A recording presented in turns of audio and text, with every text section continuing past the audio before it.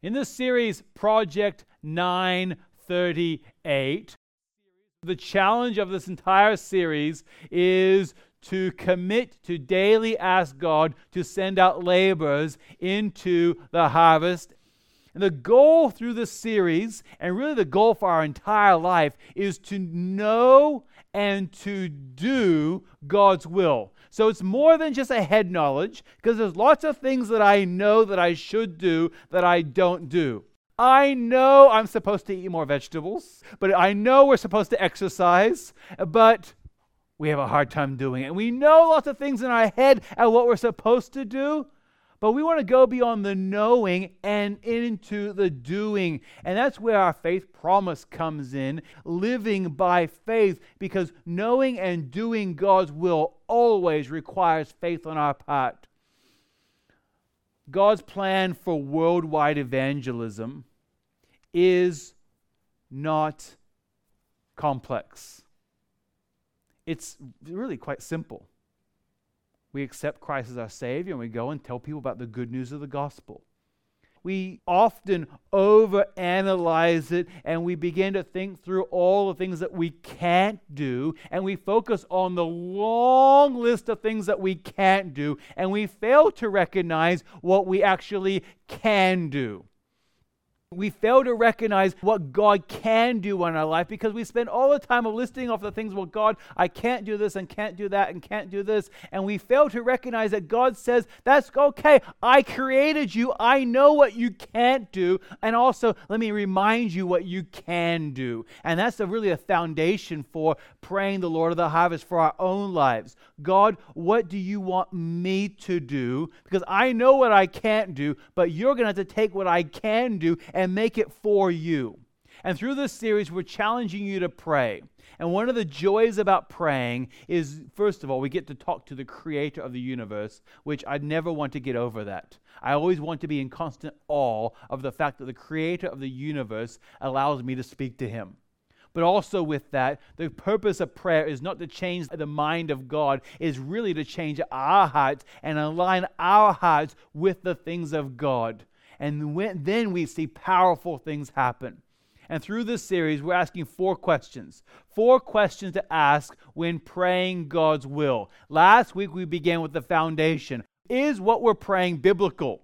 Are we praying biblically, or are we praying your will to be done, or is it God's will? And then this morning, we're talking about, is it personal? Because it's so easy to sit back and know exactly what other people are supposed to do and how God could possibly work in other people's lives, and we fail to recognize that it actually has to become personal. And then in the following weeks, we'll look at making it practical, and finally, it's sacrificial, something that costs us something. Our principle for today is this: I must. And this is a definitive, I must take knowing and doing God's will personally. In order for it to make a real impact, we have to take it personally.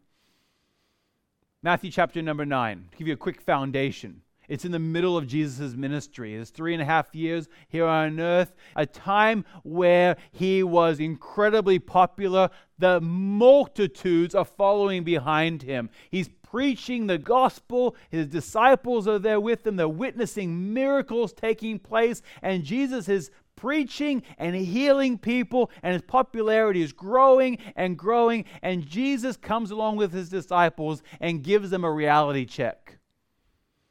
The way I see these disciples as they're a motley crew of a variety of backgrounds. None of them are particularly special in and of themselves, but God's going to do some incredible things through them. And they've come along, and now they're part of Jesus' inner circle, and they're thinking to themselves, aren't we something special? We get to not only witness these miracles, we get to sleep next to Jesus and hear his parables firsthand. We get to be up the front of all of the crowds all of the time. We must be pretty special. And Jesus comes along and gives them a perspective change. And he begins to change their perspective in Matthew chapter number 9, verses 35 through 38. If you have your Bibles, let me encourage you, follow along in your Bibles. There's some things I want you to see here. It says, and Jesus went throughout all the cities and villages, teaching in their synagogues and proclaiming the gospel of the kingdom and healing every disease and every affliction. That right there is an incredible amount of life change. In that one verse 35, tens of thousands of people's lives are being changed by Jesus Christ, and now they're following him. And what did Jesus do? Verse 36. When he saw the crowds, he had compassion for them because they were harassed and helpless like sheep without a shepherd. Then he said to his disciples, and here's the reality check. Here's the change of perspective for his disciples. The harvest is plentiful, but the laborers are few. Therefore, pray earnestly to the Lord of the harvest to send out laborers into his harvest. To give you a little background there, with that word of verse number 38, it has the word pray, which literally means to beg God. So it's a prayer of desperation. And that's the attitude that Jesus tells his disciples.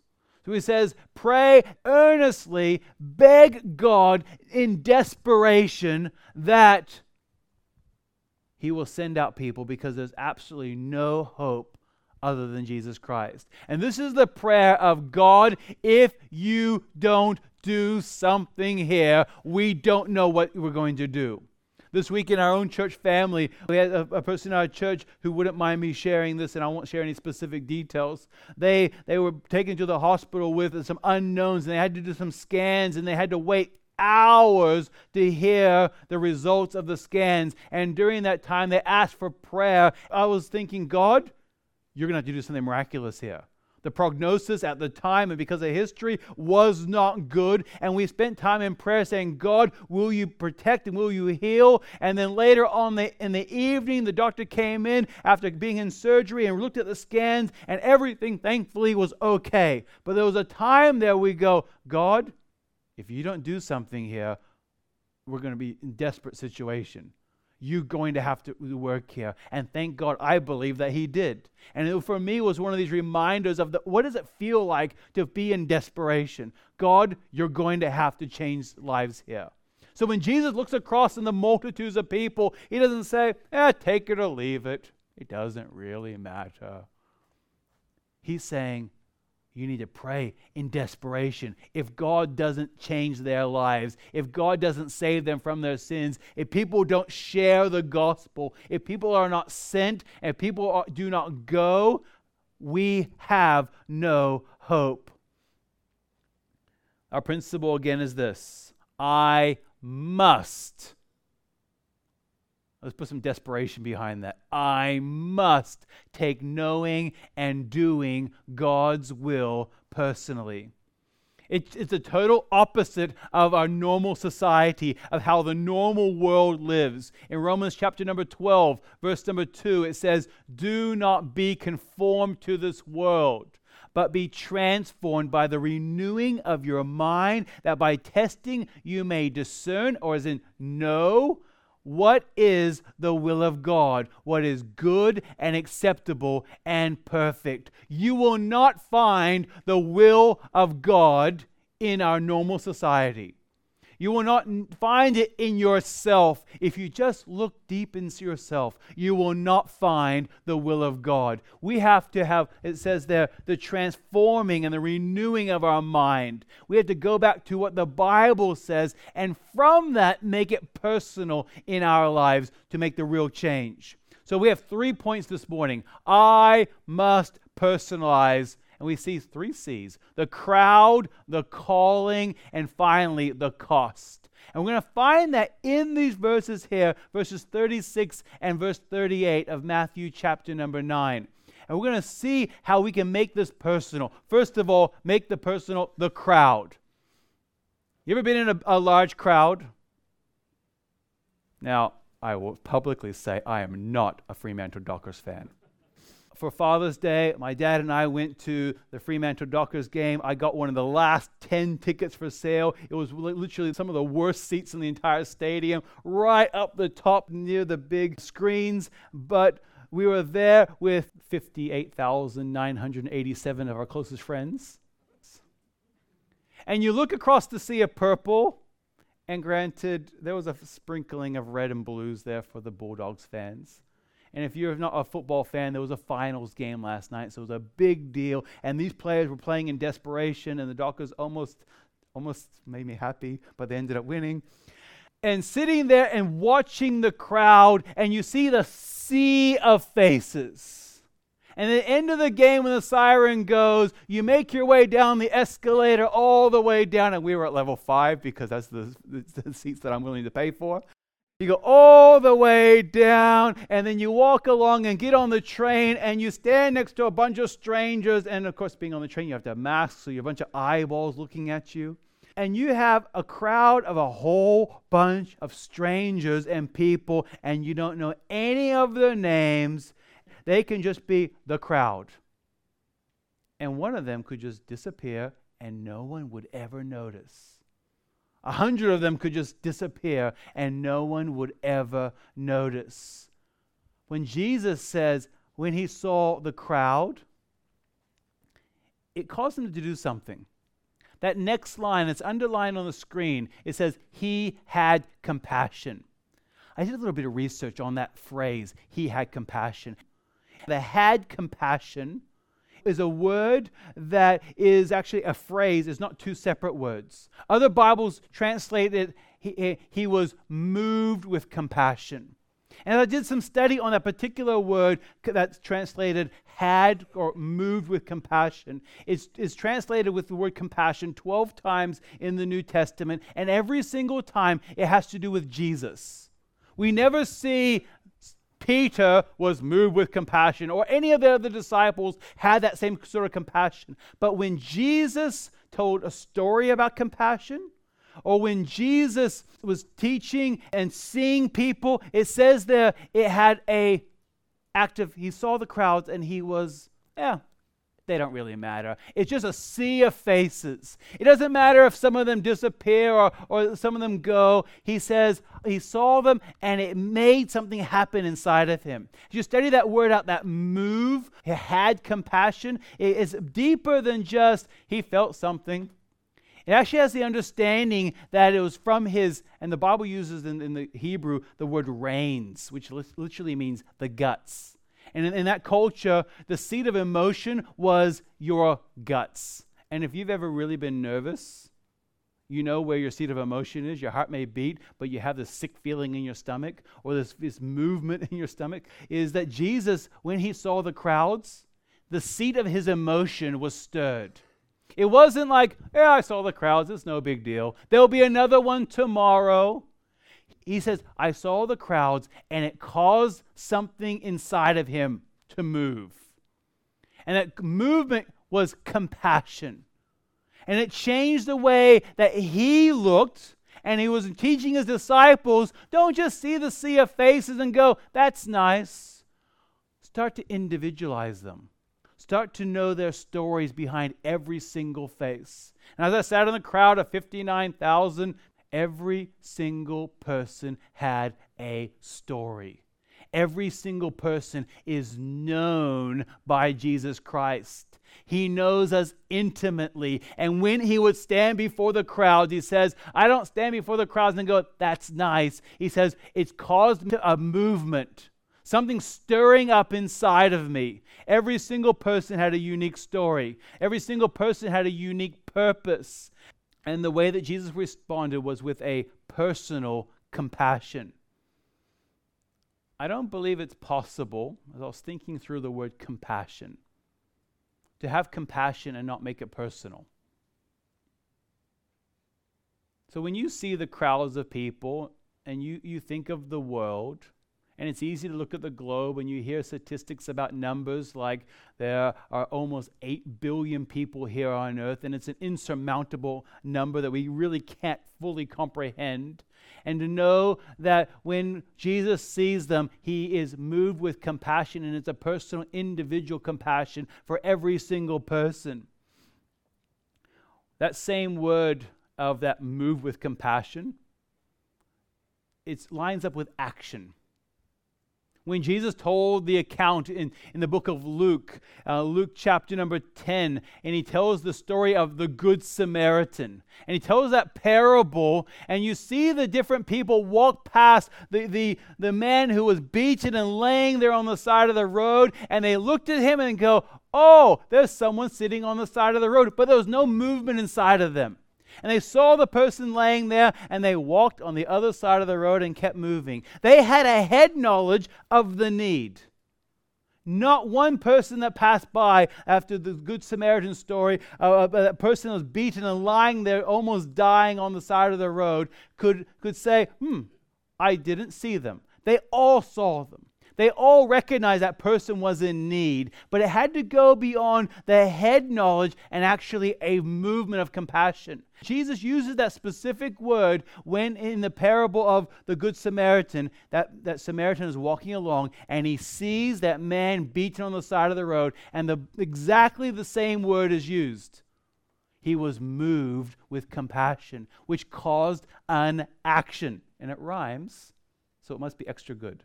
So his compassion was moved him to action. And that's what each and every one of us, I believe, are called to do. When we see the crowds and we think of the world, we cannot comprehend 8 billion people individually, but you can comprehend your family. You can comprehend your neighbors. You can begin to think of the people in your sphere of influence at school or at work. You can begin to think outside as God grows and develops your compassion and your care for others, and it leads you to more action. You can begin to grasp more and more, and your heart aligns with the things of God again and again. The opposite of that compassion is we become cold, we become callous, we can even become cruel. You think of the opposite, that story of the Good Samaritan. The people that walked past on the other side of the road saw the need, and they were cruel, they were callous, and they were cold. And if it was one or the other, I believe every single one of us would say, we want someone to respond to us with compassion. Let's do the same for others. There is a bumper sticker that I saw this week that caused me to Google. Like, what's the origin of this bumper sticker?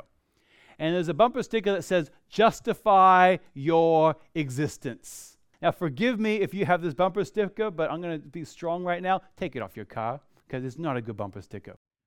Let me tell you about the origins of it. There's a man named George Bernard Shaw. And George Bernard Shaw lived 100 years ago, and 90 years ago, he was a great orator. He was a novelist. In fact, he was a Nobel Prize winning in literature. And in March 5th, 1931, and there was a little video on YouTube if you Google it, but it was really crackly. So I decided I'm going to quote it to you and read it to you. This is not a man that you should emulate at all. He was a socialist or a communist, and that changed the way that he viewed the world, changed the way that he viewed individuals. And as a result of that, he came up with a proposal that I believe was a bit satirical, but foundationally true of his heart. This is not something you should emulate. So I'm quoting it in church. Do not emulate this, okay? Let me read for you. And imagine I have a tremendous, deep British accent. I object to all punishment whatsoever. I don't want to punish anybody. But there are an extraordinary number of people who I want to kill. Not in an unkind or personal spirit, but it must be evident to all of you. You must know 6 people at least who are no use in this world, who are more trouble than they are worth. I think it would be more good to make everybody come before an appointed board just as he might come before the income tax commissioners and say every 5 years or every 7 years, just put them there and say, sir or madam, now will you be kind enough to justify your existence?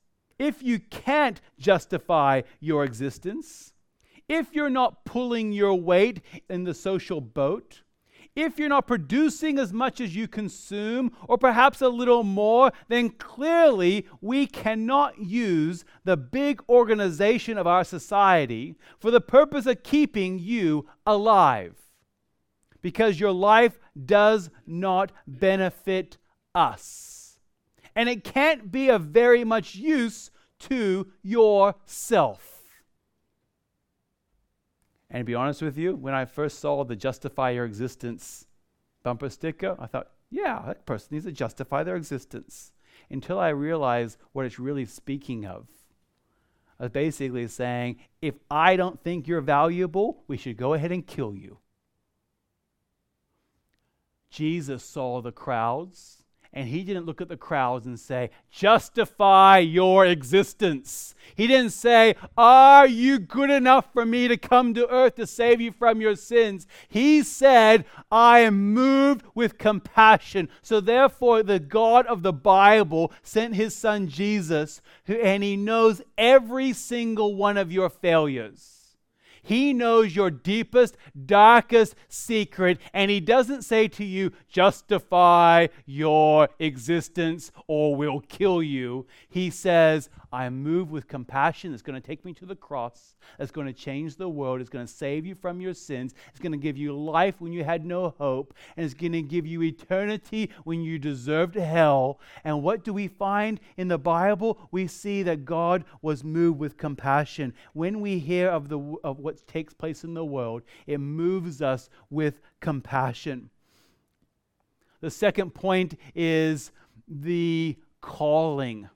We must personalize the crowd. We must personalize the calling. That verse in verse number 38, remember we said compassion leads to action. And here's the action behind God's calling. And this is something we've talked about many times in our church family, so we're not going to go too deep into this today, but I would be remiss of me if I did not mention this, because this is foundational to our compassion. It's our calling, the action behind it. It says in verse number 38, therefore pray earnestly. Remember, beg God to the Lord of the harvest. Here's the words, send out laborers into his harvest. To be called or to be sent out by God and for God. That's why we have these prayer guides that are in your bulletins. These are just reminders to help you remember and help us pray systematically and logically. There are some QR codes that you can scan that will give you some information about some different regions of the world. The purpose behind them is to put some action behind our compassion, because it's very well and good, and I do the same thing often. Is I sit in church and go, I need to do something about that. And then we leave and we forget the action behind our movement of compassion. We see a video, we hear a story, or God touches us through a song, and we go, I need to make an action behind my compassion. And then we leave from the doors and we go, what was that about again? And we so quickly forget. That's why we have these prayer guides to help you remember. Jesus, when he was sending out his disciples, he says in John chapter number 20, verse 21 and 22, Jesus said to them again, peace be with you. As the Father has sent me, even so I am sending you. It's an action. It's something that is continuing on. It's not a once-off. It's a continuation. I am sending you. And when he had said this, he breathed on them and he said, receive the Holy Spirit. So we have a calling action that is equipped by the Holy Spirit. That's the action behind that. And that's why we ask you to pray about what does God want you to do in regards to Faith Promise missions over the next 12 months. When Jesus sent out his disciples, and when Jesus sends us out, he doesn't send us out by ourselves. He says, I'm going to send you out with the Holy Spirit. That's why when I challenge you to pray, God, what part do you want me to take in world missions over the next 12 months? We want this to be a Holy Spirit-guided decision. In your bulletin, also on the welcome table, you have these cards that are the Faith Promise commitment cards. There's nowhere on here for your name. It's really to help us plan and budget and to prayerfully move forward in the next 12 months as a church family. But it's also an area here that you can break off or cut off and keep for yourself. And I keep mine personally in my Bible.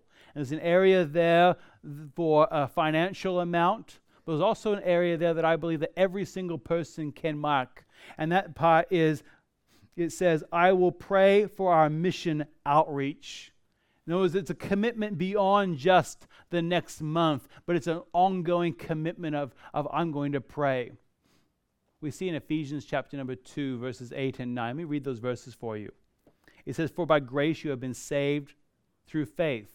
And this is not your own doing. It is the gift of God, not the result of works, so that no one may boast.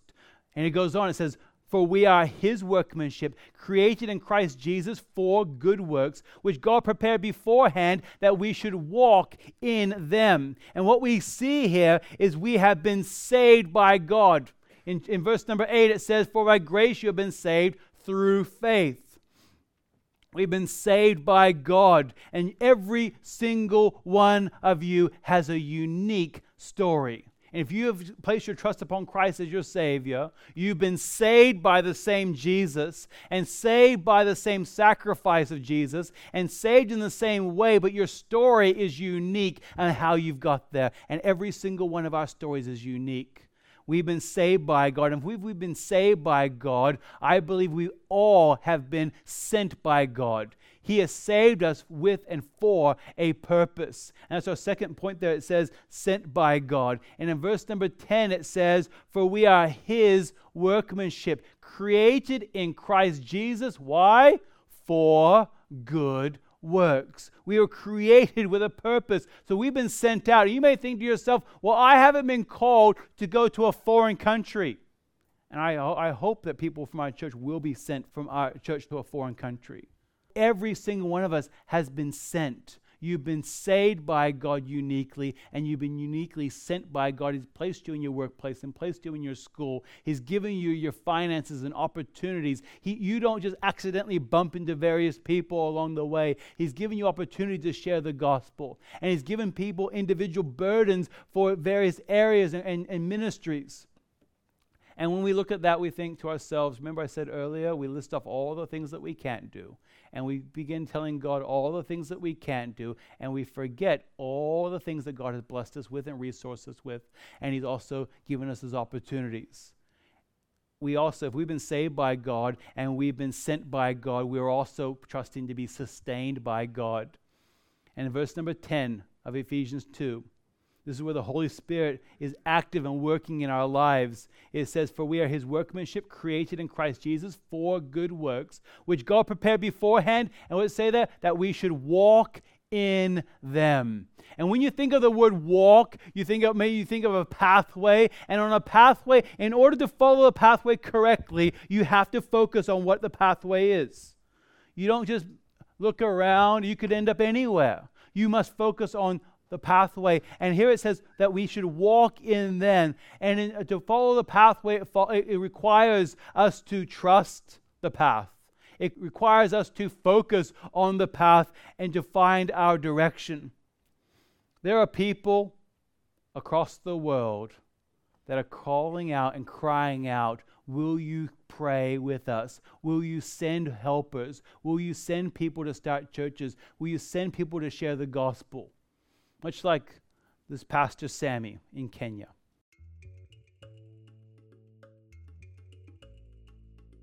I am Pastor Sammy Kinyanjui. We have had missionaries in Kenya for many years. Many have come to Christ, and churches have been started because of their effort. However, there are so many places in Africa that need missionaries. Please pray and ask God to send more missionaries in Africa so that we can reach the unreached areas.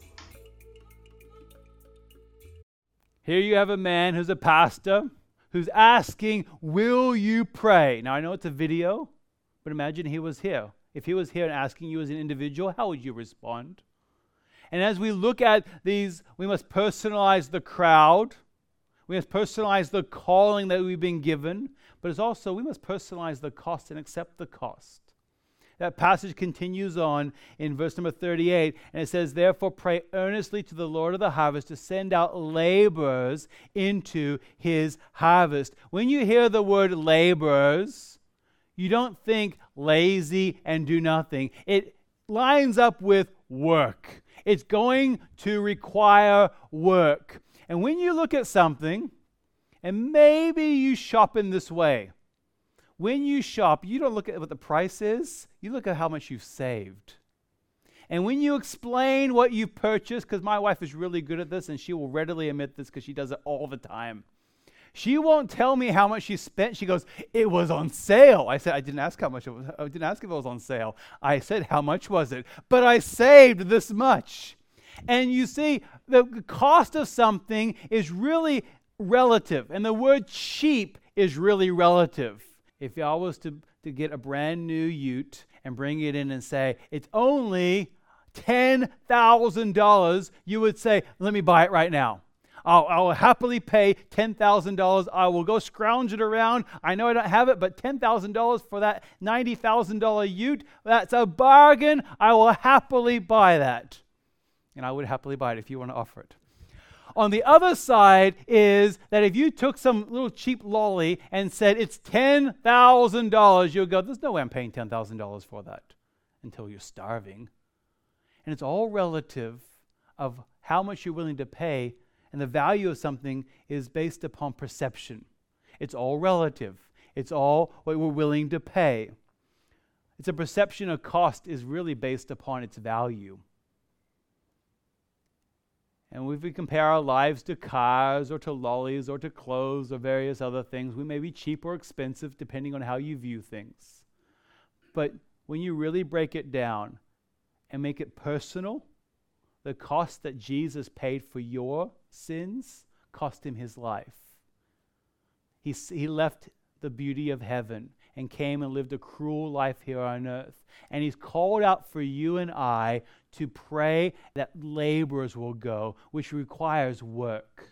And when you look at the work of your life and you recognize the value of your own soul and how much God paid for your salvation, and you look at others and say, how much is their salvation worth? And we've given an opportunity to financially support. We've been given opportunity to prayerfully support. We've given an opportunity to practically go out and support and help in missions opportunities. How much is a soul worth? There's a man named Laverne Rogers. In a moment, we're going to see a video from him. He was 95 years old. And they've been working on a documentary of his life for the last couple of years and been putting it together. And it's coming out this month. And Laverne Rogers passed away 2 weeks ago. 95 years old. He was a missionary in Japan for 73 years. The last church that he helped start in Japan, he was 90 years old when he helped start the church. He was continuing active ministry. You're going to hear a phrase, is it worth it? He says, we would do it all over again. The Lord has blessed so much. Let's learn from a man who spent 73 years in Japan.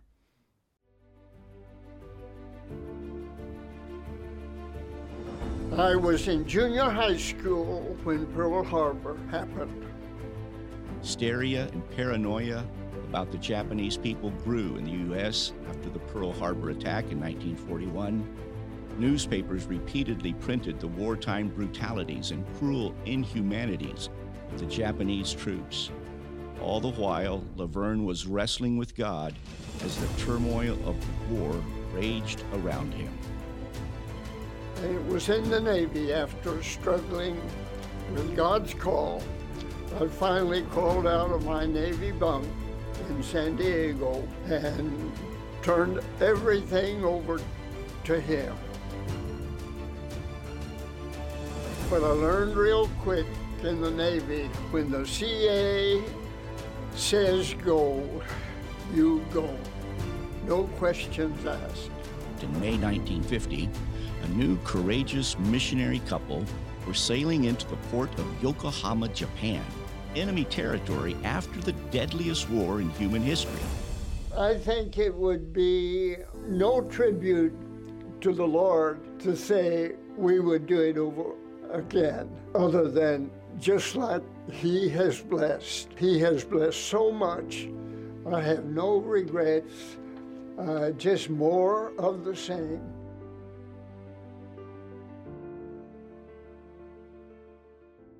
As you look at a man who spent his life serving the Lord, and you're looking at personalizing the crowd and personalizing the calling and also personalizing the cost, we must turn this back in our own lives. So as we go out today, you're going to have a choice. Maybe you were watching that video, or you heard the gentleman, Pastor Sammy from Kenya, and you were moved with compassion, which needs to lead to an action. Let me challenge you. Take that prayer guide and take that faith promise commitment card and spend some time in prayer. Pray that Lord of the Harvest will send out laborers. It's going to cost something. It's going to cost work. And our principle for today again is I must take knowing and doing God's will personally.